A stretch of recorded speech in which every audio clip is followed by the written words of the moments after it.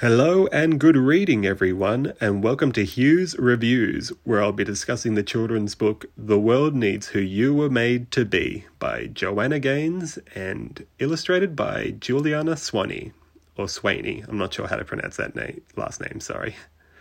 I'll be briefly discussing how it celebrates difference and diversity. First of all, let's take a look at the language. Obviously, there's a lot of playful rhyming to make it fun for the children, but it also uses words like today to make it feel like we're in the present and the past is in the past and any negative connotations shouldn't affect your present or future.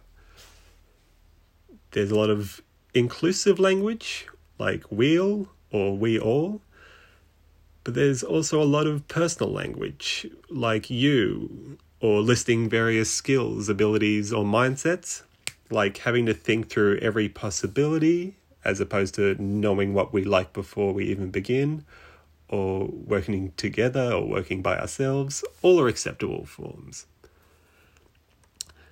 Visually, we can see the illustrator is using a color palette with a lot of bright colors and bright tones that sort of have a bright aesthetic to make it look uplifting and bright. No pun intended.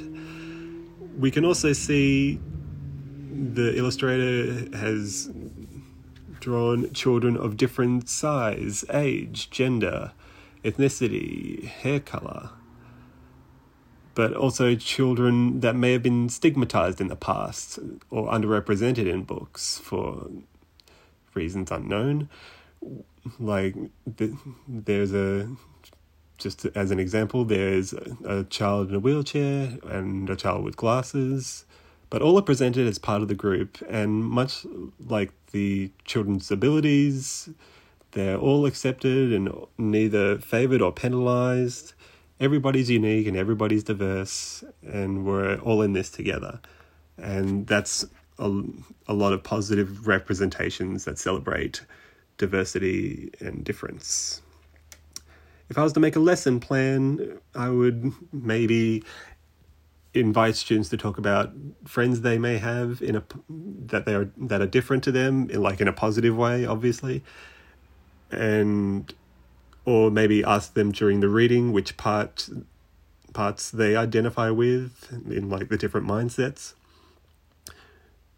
You could also easily have an activity after you've read the book where students can make or draw their own balloon models and have the students talk about what they like about each other's balloons.